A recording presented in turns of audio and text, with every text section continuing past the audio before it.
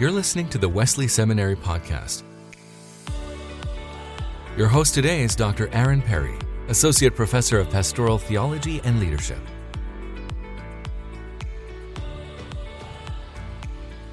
What does a life look like when we choose to love God first? That was the question today's guest started to ask and used to reflect on her story, her love story, as she came to know and meet and marry her husband. What does life look like when we choose to love God first? That was the question that Dr. Carolyn Weber asked as she wrote Sex and the City of God, a memoir of love and longing. Dr. Weber is an award-winning author. She is the author of Surprised by Oxford, where she tells the story of her coming to faith in Christ. She holds an MPhil and a DPhil from Oxford University. She currently resides in Southern Ontario. She is a professor and an author. And today we are talking about Sex and the City of God, published by InterVarsity Press. In today's episode, you're going to hear a discussion of discipleship and sex and sexuality and reflecting on one's own story and preaching and testifying and memoir and all those things put together. Thanks so much for tuning in, and I trust you will enjoy the podcast. Welcome to the Wesley Seminary Podcast, Carolyn. We are glad that you've joined us. Thank you so much for having me, Aaron. It's a real delight to be with you. So I've just finished reading your book, Sex and the City of God. It's a memoir of love and longing, where you tell the story of coming to meet and know and marry your husband, and how God was intertwined in this whole story, and how it emerges kind of out of your own faith journey, which was maybe not traditional or not what many of us are accustomed to hearing. So you have your own story of coming to faith as well that this story builds on. I don't want to give away too much of the story, and I'm sure that we'll talk about it a little bit more, but I'd love to start just by asking you, why did you want to write a book about your own love story? It's a great question. Aaron, I never would have anticipated writing a book with the word sex in the title. I'm an English literature professor. I'm by no means a sexpert, anything like that. But after I had written my first memoir, Surprised by Oxford, there was a lot more demands from my readers and my publisher, other events that I was speaking at, to talk perhaps more about what happens, especially in courtship and dating and being single or being married, especially because I had become a Christian as a graduate student, so a little bit later in life, so to speak. And so what happens to many people when you have a conversion, perhaps later in your life, or a way that the apple cart gets really toppled, when you're starting to rethink your relationship to relationships. So it sort of grew out of that prompting, as well as really meditating on my marriage and thinking about what it is that I wanted to tell my children. And the play with the title wasn't intended at all to be salacious or out there. It was actually, if I'm honest, I teach at a secular campus, and I've taught at many secular campuses and also Christian campuses. And I would get students asking me actually the same types of questions. And there was always this cultural notion of, Sex and the City is such a predominant television show, and it carries so many connotations.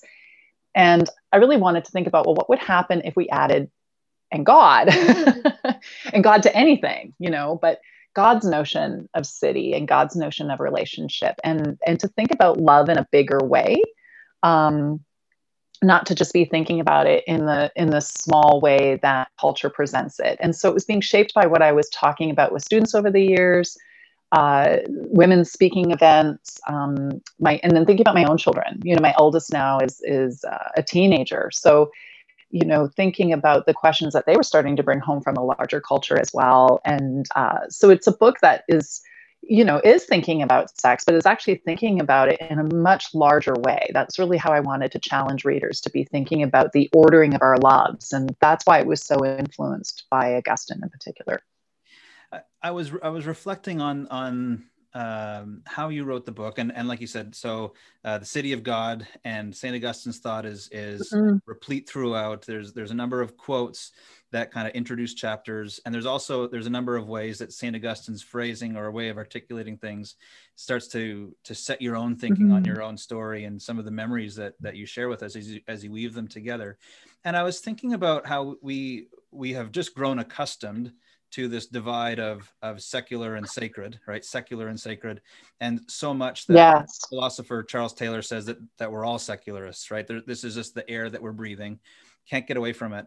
And I was wondering about, and I don't like coining new words, but maybe the word sexular, SEXULAR, starts to get at some of the split in our lives that we're tempted to make, that we split sex to be something totally different from the rest of our lives. And so there's a way that we live our lives that it is sacred and has important things, but then there's just sex, right? And why do we have to have so many rules or ways of thinking about that?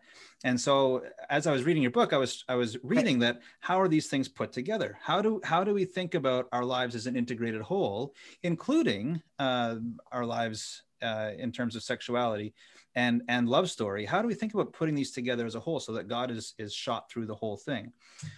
So maybe we'll come back to that. I want to come back to that, but that was one of the things that your book helped me to do, is like, okay, how do we integrate these things through the in the mind of, the church father, St. Augustine, who in many ways is kind of like the final church father and is leading into medieval thinkers.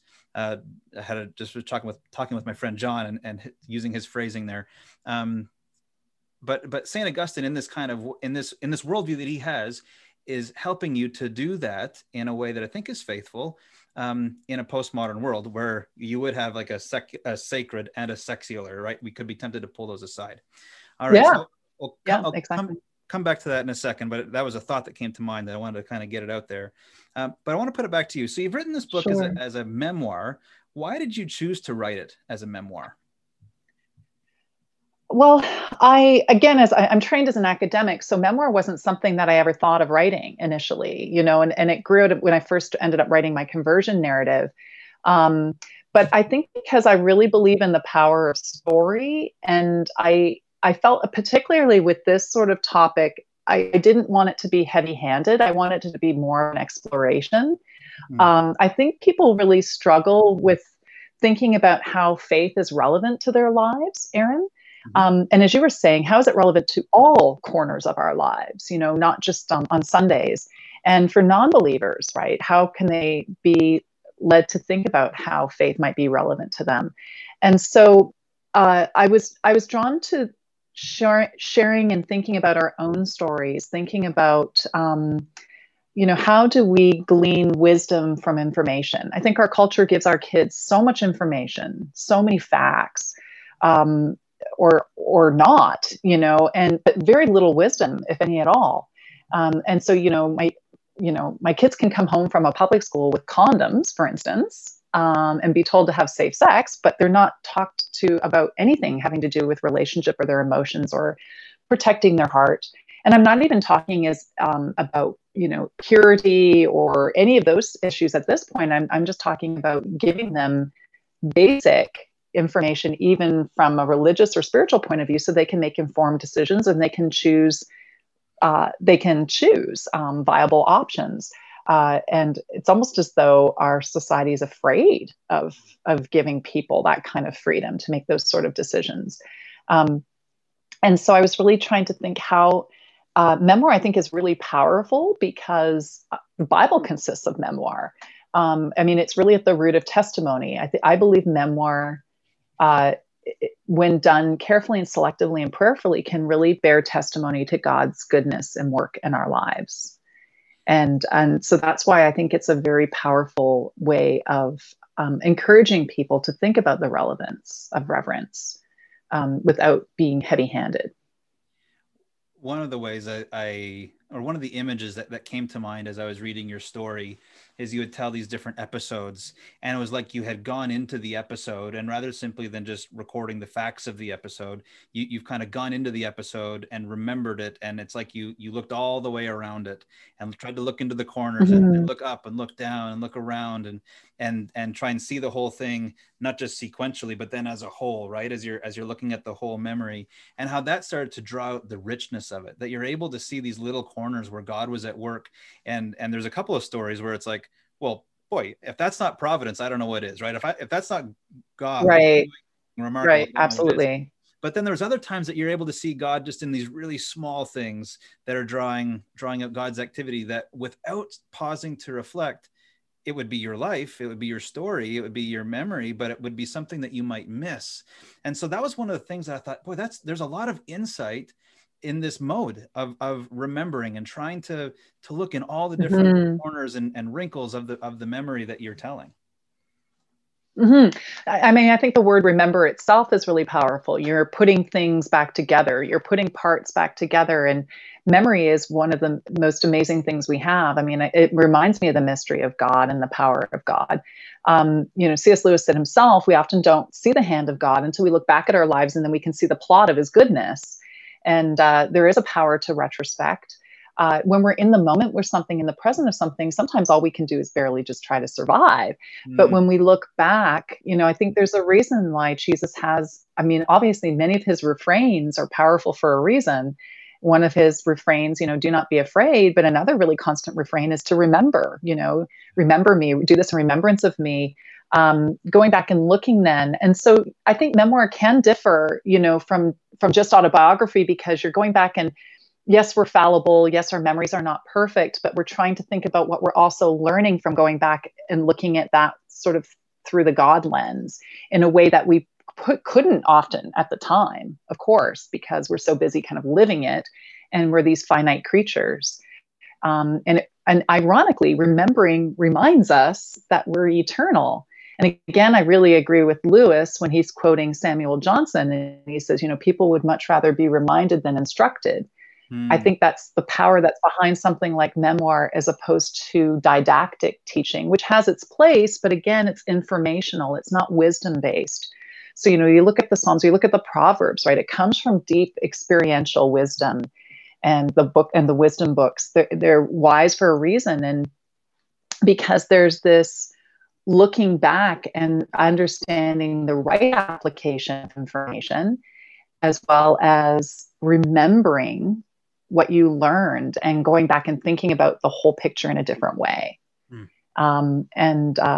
So I think any 3 in front of it is always made better, but the power in revisiting something. I've got a question that I want to lead into, and I'll use one thing that you just said to lead into it. It's a bit of a long question, so bear with me as I try to set it up. That's fine. You mentioned about so you're in Southern Ontario. I grew up in the Ottawa Valley, and so just a couple of years ago, I was I was pastoring a church in Ontario, and the government of Ontario was coming out with new sex education curriculum. And so you allude to that in the book. And something you just said is you wanted to teach your children so that they could make a choice.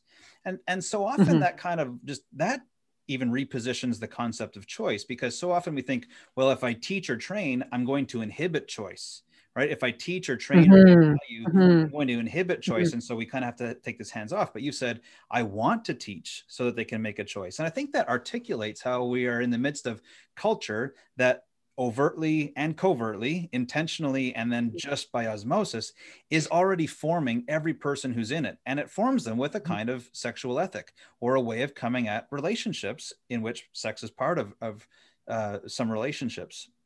And how one looks at that is already going to be formed. So I like how you said that. You want to teach and train and inform so that they can make a choice. So that's the introduction. You also mentioned how you came to faith a little bit later in life as a graduate student. So I grew up in a Christian home, and a lot of our teaching, we didn't talk. It wasn't like we talked about sex all the time. It wasn't a major part of our faith curriculum, I'd say, in our home, but it was something that was just we couldn't get away from it, right? Like, you know, right. I was the third of three boys, and like, this is just part of raising boys. Okay. So, and we grew up in a farming community, and you know what, when you grow up around animals, then this is going to be a subject that comes up every once in a while. So, they call it birds and the bees for a reason. That's exactly. All right. So our stories are maybe a little bit different with that in mind, right? The discipleship that I had in a Christian home was different from yours, which wasn't a Christian home. And as you said, coming to faith later in life. Now, one of the I'd say actions that some of my contemporaries might have is what I like to kind of say is like a critique.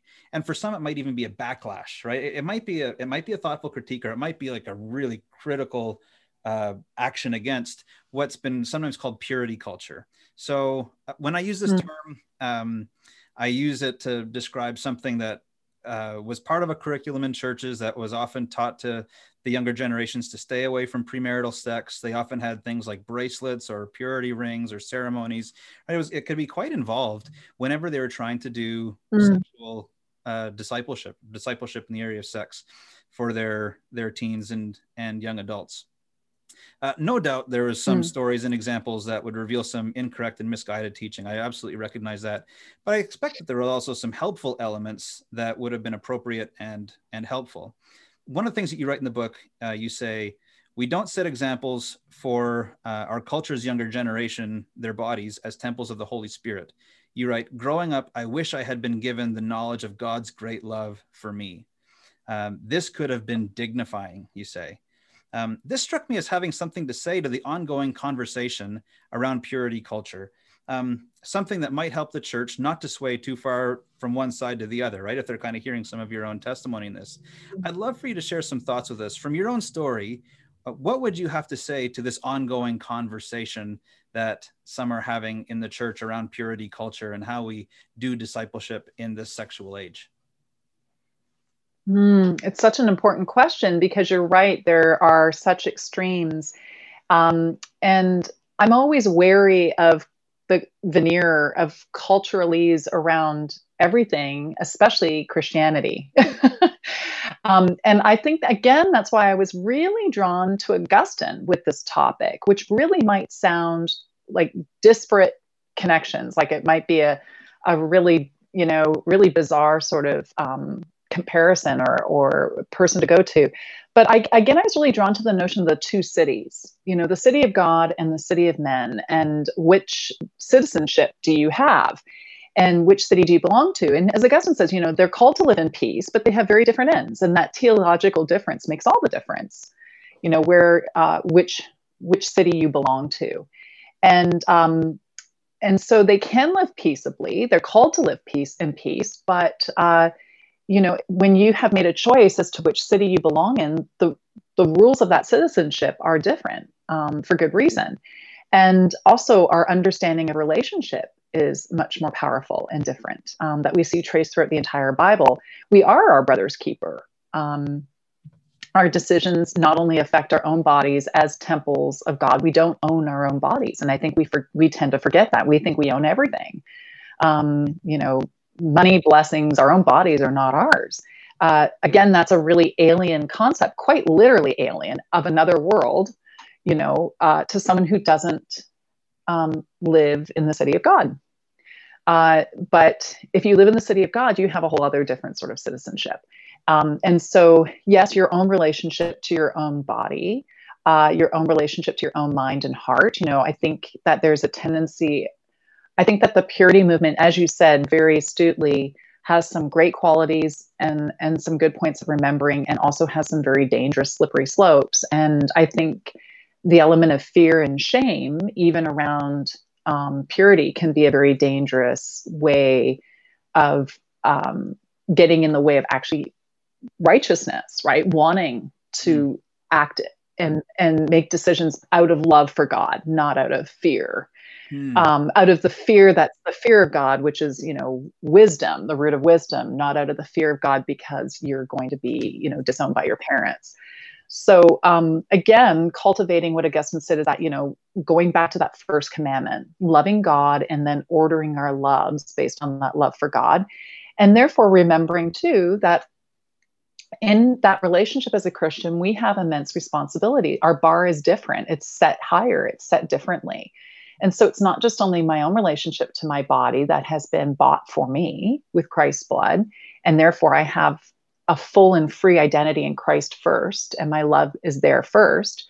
And things are meant, the blueprint is meant for me to order my loves according to that of redemption, but also that therefore I have a greater responsibility to others. So it's not just me, and I think I referred to that. That was one of the eye openers when I first started dating, was thinking, flirting with someone, or, how many students I get would come to me and they'll have a one night stand. And no matter what, they always say how empty they feel. I've never had over almost 30 years of teaching, I've never had a student come in my office and say, wow, I had a one night stand and I feel great. Whether they are Christians or not. We are beings that are wired for longing. I agree with Augustine that we have this homesickness. We have this longing for God, this restlessness until we find our home in him. And everything except God is an addiction or a way to try and fill that void. And sex is one that gets a lot of attention, but I think it's because it's also so intimate, and God wants that intimacy with us as well. But we are forgetting that our decisions impact other people's relationships with God as well, and other people's relationships with their bodies. That those decisions have other consequences. And are we actually really thinking about, if we're making a decision on how best to love? And again, this isn't to sound heavy-handed or to sound holier than thou, or to be sort of purist out of fear. But if we're really thinking about who we are in God, and then we're treating others with that dignity as well, even in moments of weakness, thinking about the impact of our decisions on someone else is integral to our faith. That's taught all the way through. That's the story. That's the Adam and Eve story, right? In which actually the act of obedience is one of not acting. Sometimes wisdom entails not acting as well as acting. And it also entails taking responsibility for the other person who is standing there with you.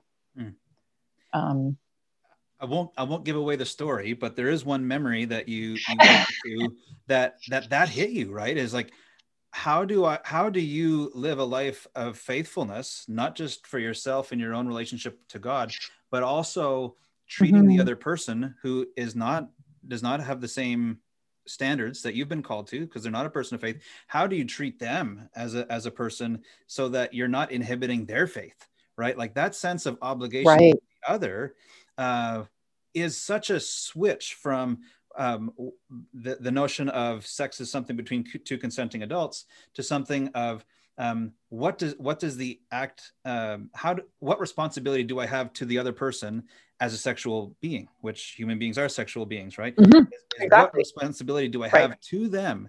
And what is a proper act of love to them? Based on my citizenship in the city of God, based on my allegiance to God and my being owned by God.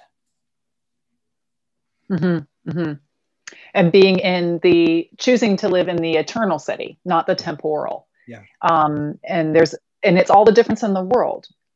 It's a line in the sand, and it makes all the difference in the world. It's what's behind, being equally yoked. It's what's behind treating someone else as a child of God. And actually, it doesn't matter what your earthly relationship status is. It doesn't matter if you're single or married. Actually, if you're a believer, you are married to Christ first. All your decisions go to Him first. And so that's not to say there aren't different struggles and different questions, but that love of God first and that relationship with Him first doesn't matter if you're married or single. You can be just as lonely in a marriage or have just as many questions in a marriage, and you can be just as much struggling with actions if you're single as well. So that basis, that common denomination of being married first in Christ is really foundational. regardless of our earthly status. I want to shift to another question because it's kind of the other end of things. So if we think about one of the things that St. Augustine says is that the city of man needs generation, right? Procreation for there to be members, but God's city needs regeneration. Mm-hmm. And so, and sex can be one of those things that broaches, right? Sex leads to procreation. Sex is the act of generation, or is the act that's used to generate new human beings. At the same time, it's a way to express faithfulness, or to live according to the new self, the regenerated self. And I think that might be a way to think about how do we disciple teens and young adults is with the category of faithfulness, and how do we help them to be faithful people rather than purity being something that is saved. But instead of think about the character is how do I become a faithful person in this aspect of my life, and allowing that faithful character to be something that then extends through my whole life and all of my relationships. And that's what leads to the next question I have, is kind of, if that's the start of it, the end of it, the end of life is death. And you write this: why is it we never think of the far-reaching ramifications of sex? Why is it that we do not think of the fact that whom we share our living bed with most likely determines who will be at our deathbed? End quote. This is part of a theme that sex is bound with our desires to be chosen, known, and loved, right? Not just the moment, but that to be extended out through our lives, right? The whole of our soul, the whole extension through time desires to be chosen, known, and loved. I mentioned that you're based in Canada now, and whenever I was most recently living in Canada, there's debate and there's discussion, and there is pending legislation that's now been passed in terms of MAID, or medical assistance in death. And so it's a hot topic, still a hot topic there. A friend of mine is an ethicist in Canada, and he's still sharing articles and helping to inform the public about this subject and some of the implications. So with that kind of background, right, the connection of sex and death, and then your context in Canada, that's kind of what leads to this next question.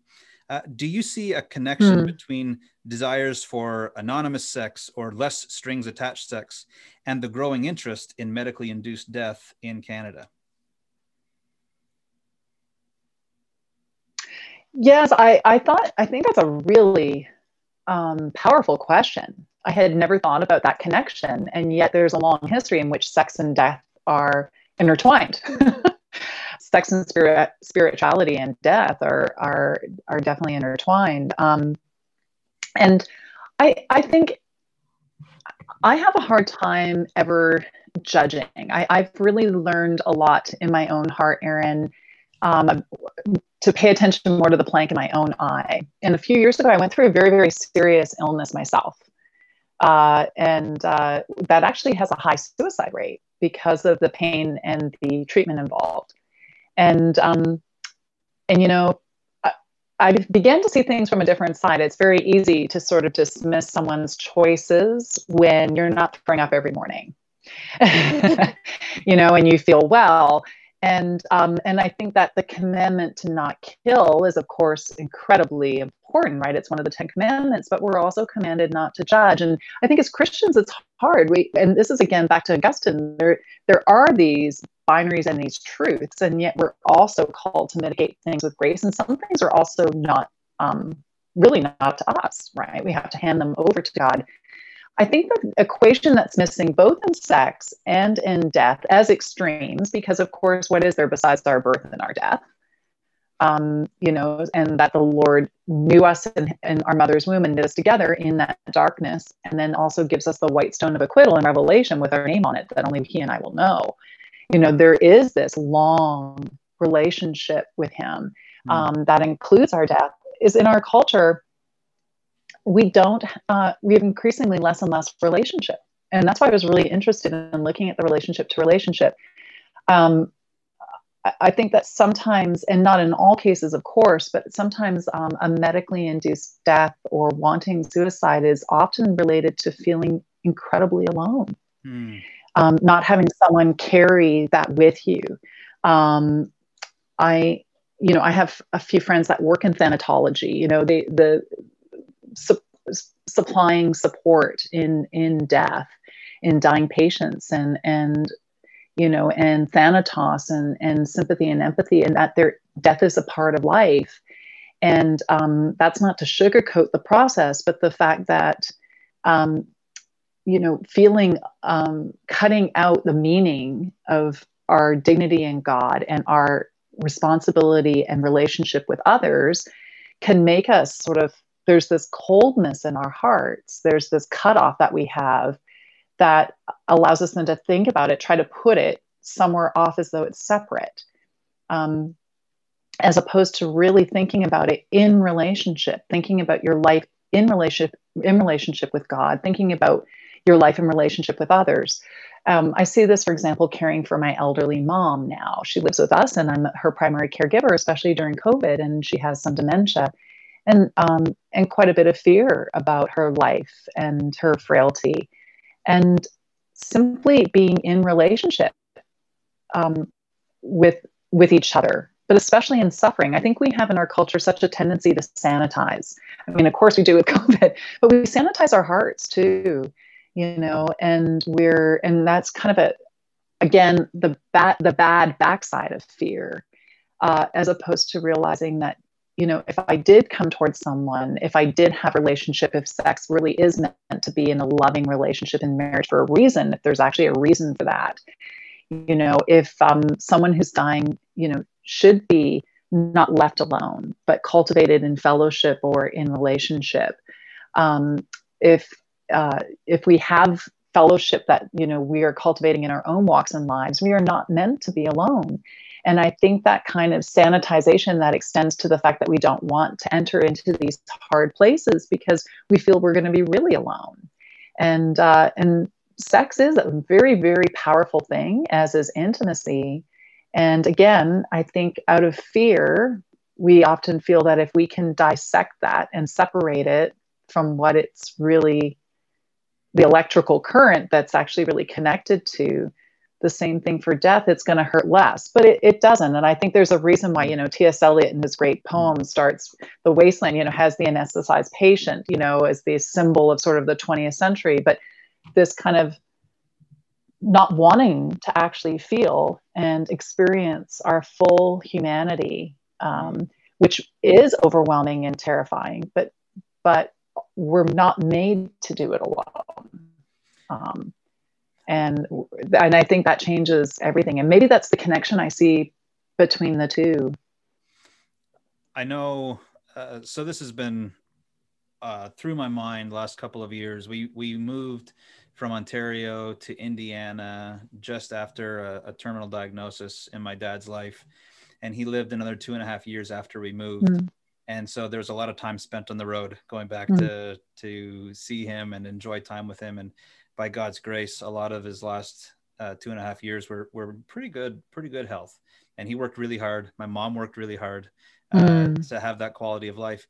And I stopped to think about that and all that work that they did, much of it that none of us would ever see, like, tending and caring to wounds in the middle of the night, and things that were done in secret or just in privacy, right? Not in secret, but in privacy, because it's happening in their own home. Is what all that work was a tremendous gift to the rest of us, who, including children and grandchildren, who were able to still have conversation and meals and memories over those 2.5 years. And that was a lot of private and intimate work that gave tremendous gift to the rest of us.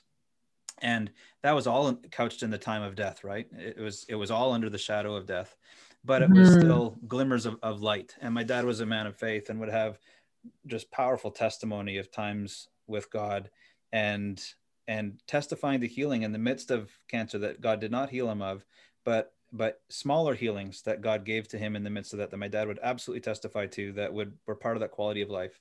I think about that in terms of the connection between the marriage home, and how that set up a kind of death and sustained them through, and then passed on life in a real way to another generation. And, you know, you mentioned caring for your mother, and your mother's a character in the book, and she comes up from time to time. And so there's a way that, you know, we kind of start to, the reader would, if they have read or will read the book, will kind of identify a little bit with the person you're caring for right now. And I look back to my own life, and my grandmother had dementia or Alzheimer's disease. I don't know which. And, but the way that my aunts and my mom and my uncles cared for her, is part of my story now, right? This is how you provide a dignifying life to a person who is slowly dying, and in many ways is a different person, right? Same body, but you know, in many ways different mind than who we had. Right. And that was very forming in our family. It was very forming in who our family was going to be, and in some ways, because of the person of faith that my grandmother had been, and cultivated these relationships with people earlier on in their lives, that was just a reciprocal relationship that only made sense as she was in decline. Really be faithful and loving and supportive. And in many ways, that started to form the family and the community that we would have. And so you start to see how these bonds of fidelity, right? Living out faithful lives just has this tremendous power stretched over time. And then not just in the person's lifetime looking back, but in their progeny, right? Looking ahead, and how the lives and bonds of faith are passed along to create generations, we pray, of faith and faith and faithful people. So this is one of the things that I'm reflecting on in your story. Your story in book form really started to pull some of these things together for me, and I really appreciate that. I want to say thank you for that. And any thoughts that you would have that might bounce off that or would reflect back to me? Well, I really appreciate you sharing that, because I did start the book with my father's death. I do think that when our parents die, and in particularly our fathers, a great cosmos tilts. You know, it is it's a big symbol for a reason, and it does throw into relief a lot of the things that we either have taken for granted or we've been trying to think through. That's a powerful image of you traveling on the road back to your father over and over again with your own life and at a different stage, and that kind of going back to him and going back to him. And I'm sorry for your loss, and yet I also know that there is tremendous privilege in the fact that God has given us relationship.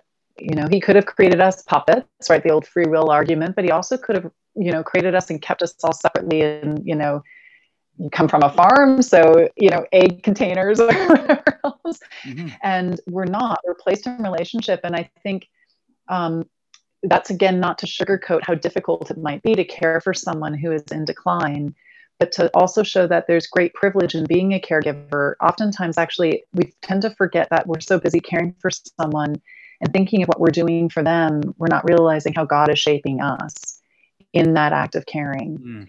And I think as a literature professor, I'm always really aware of words and the fact that we throw these cliches around, Aaron, and love is one of them, and marriage is one of them. These, you know, these words that can seem sort of empty, or they can kind of take on whatever mood or flavor of the moment.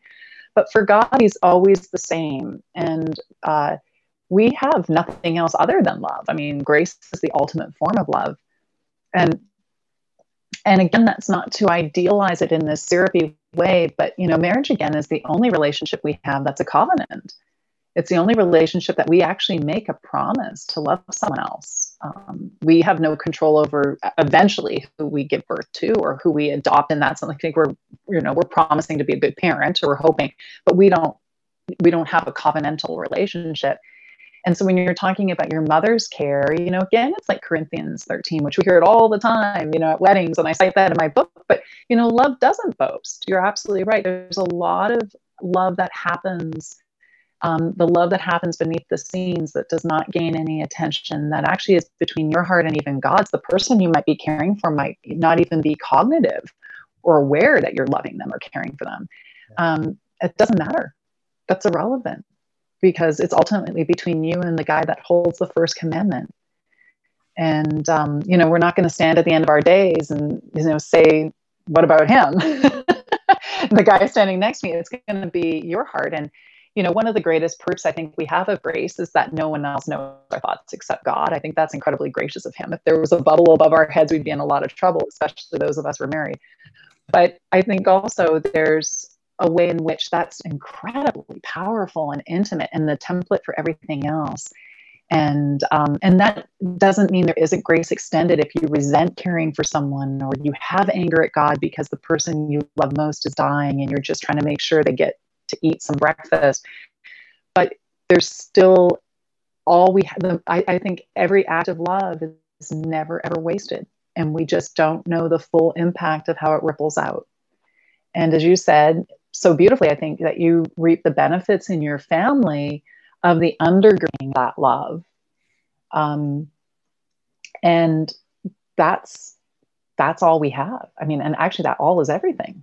Mm.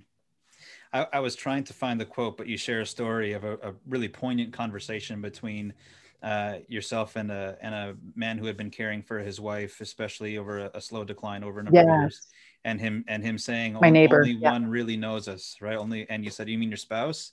And he said, in a way, or something like that, right? That God is the only one who really knows the heart and lives with us in a sense that no one else lives with us.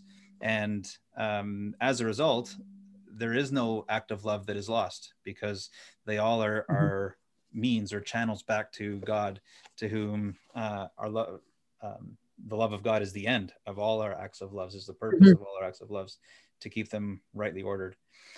I want to shift gears to a final question. And sure. I think that you are uniquely able to help us with this. So it doesn't have to be a long answer, but I appreciate your optimism. I think you're uniquely poised to help us. So we've got people who listen in. Some of them are preachers. Some of them are people who love God and they've got a story and they want to share it. And I've been reflecting on this of late, that I think preachers need to tell more of their story, but talk less about themselves. And that's kind of this distinction I want to make between memoir and autobiography, that the preacher probably isn't all that interesting. At least if it's me, if I'm the preacher isn't all that interesting, but within every preacher, there's a story that God is telling that is remarkably interesting, right? Because God is active and God is an agent. God is working it together to pull it together. And so I read the book and I'm thinking memoir could be a really powerful tool, both in sharing one's faith, right? And you said there's a deep connection between memoir and testimony. Could be a powerful way to proclaim and preach God's word. So, with both these people in mind, people that want to share their faith, whether from a pulpit or just in the street, I'd love for you to talk to them about how does one start to develop memoir? All right, how do you write a memoir? How do you start to craft your own story in a memoir type fashion? That's a great question, because as I said, I was always trained as an academic, so I had never anticipated writing memoir. It just sort of kept percolating when I was thinking about my conversion story, and more students asking to share that. And when I ended up sitting in and writing and praying through it and thinking it out, it actually ended up mirroring the Augustinian formula for spiritual autobiography, which you're probably familiar with the Confessions, which he based on Paul, or the Pauline model of identifying your life before your conversion, the events leading up to it, the impact of that holy experience with God, and then the consequences of that on your life. It's sort of a 4-part structure. And I actually did it intuitively or archetypally. I think many people do. I had never read, for example, something like Surprised by Joy by C.S. Lewis until years after I wrote my own spiritual memoir. So I think it's deeply ingrained in us. And it can be a very powerful tool. And you're right. I think we have to be careful. And when you made the distinction between autobiography and memoir, autobiography, we can get really mired sometimes in it being all about us, as opposed to looking and stepping back at the framework of how was God at work in this. How again, and actually the ultimate gift, the biggest gift, is for the memoirist. You're always trying to think again about relationship to your readers as well. What is your responsibility in relationship to your readers? But ultimately, what's that story? What am I learning in this story about my relationship with God, his goodness in my life, his presence in my life, even when things maybe look from a secular point of view like they're full of tremendous suffering or darkness, and they are. That's the paradox, is that they are. but there's also Emmanuel. And so it's a very holy experience for the writer. And it becomes, you pray, it becomes a gift for someone else. I mean, I know that I've been really impacted by people's testimonies and memoir when they're writing it, especially I think prayerfully. And so one of the things that I just recommend that I think is really sorely underrated in our culture, but is just journaling. I actually really recommend cursive, not typing. There's a lot of research that shows there's a connection between the head and the hand in processing your thoughts. It can be quite therapeutic. So obviously I've done a degree in psychology as well. There's a lot of therapeutic benefits to journaling. But also what's really interesting about journaling is it forces you to pay attention. The Christian writer Frederick Buechner, who wrote many very important memoirs himself on God's goodness in his life, Telling Secrets, for instance, which starts with his father's suicide and is a very powerful book. And he looks at, when he was asked, what's the most important thing you can do as a writer? He said, pay attention.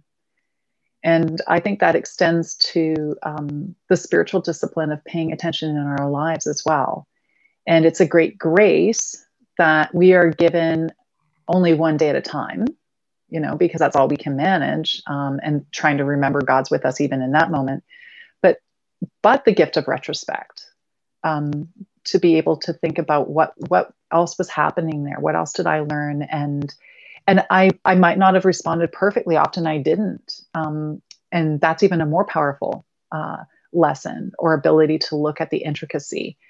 I'm always amazed when I look at the Bible, how absolutely intricate it is. Like, no one could make this stuff up. When you sit and read it, it's just amazing, and it's beautiful, and how the prophecies unfold and everything else from Genesis to Revelation. But it's the same thing in all of our lives. And it's not like we have to live these huge, epic, exciting lives. Actually, very, very much not. It's there for all of us at any time. And my goodness, a child that is stillborn is still epic. And all you have to do is ask about the impact of that child on the parent. So there is immense meaning, so much more than we can ever get to the bottom of. And I actually really look forward to heaven in that sense, because I think it'll be, seeing things less darkly. But it's a really beautiful process to pay attention. St. Augustine has this powerful way of framing our posture. And so our posture to the past is memory, our posture in the present is attending, and our posture to the future is expectation. And there's a sense that the eternity is not just this ongoing of time as we understand it. It's this qualitative difference of being caught up in God, who is the one who's holding our time together. And so this expectation of eternity can be formed can be richly formed as we practice remembering and are seeing the act of God, the actions of God, the narrative of God in our own past, and sorting that together and putting it together. And I think that starts to craft in me a deep faith that in the moment when God is stirring one soul to another, and there's a moment to testify, there's a moment to preach, that act of remembering is able to be articulated in the present moment, because we're able to attend to that moment and be present in the moment. And that can spur and inspire right expectation of the future, or that's a good way to put it, of the eschaton coming towards us. And in fact, as that expectation is kind of like our eyes lifted up, it's like, oh, we can see it, right? We can see God's future coming at us, because it's future to us, but it's all within God and couched within God. So you're inspiring me now to preach, so it's good. Well, I'm flattered, but you're right. It's an eternal perspective, right? An eternal perspective. It's the advantage. It's the inheritance of being a citizen in the city of God. Yeah. The inheritance of being a citizen in the city of God. Joining us today has been Dr. Carolyn Weber. Dr. Weber is the author of Sex and the City of God, a memoir of love and longing. It's published by InterVarsity Press. Today we've been talking about sex and memoir and relationships and catechism and discipleship and all these things and how these are all interrelated. And in many ways, Carolyn, that's what you've done in your book. You've started to put together a number of themes told through your own story as coming to meet and know and marry somebody. I won't spoil the book, but as you tell the story through. So, thank you so much for taking the time to remember and to think and to write and to share your story with us as a way to help teach us and point us to God, who's been active in our own lives as well. Thank you for doing that. Thank you so much, Aaron, for your thoughtful questions and for the wonderful conversation. God bless you. And thank you, listeners, for tuning in. In many ways, you make these conversations possible, and they do not happen without you. So thanks for tuning in. The Wesley Seminary podcast aims to introduce topics and resources for fruitful ministry. I hope that this episode has done just that. And maybe you can work at your own memoir. I promise you that if you consider it worth writing, that there will be at least one person who considers it worth reading. So work at your own story and what God has done for you and how God has been involved in the small corners and the wrinkles of your life as you have lived it, and God has been holding you together in it. Thanks so much, Carolyn, for joining us. Thank you, Cam, for your production work. We appreciate it. Thank you, listeners, for tuning in. Trust you all to have a great day. Find us on Facebook, Instagram, and Twitter under the name Wesley Seminary.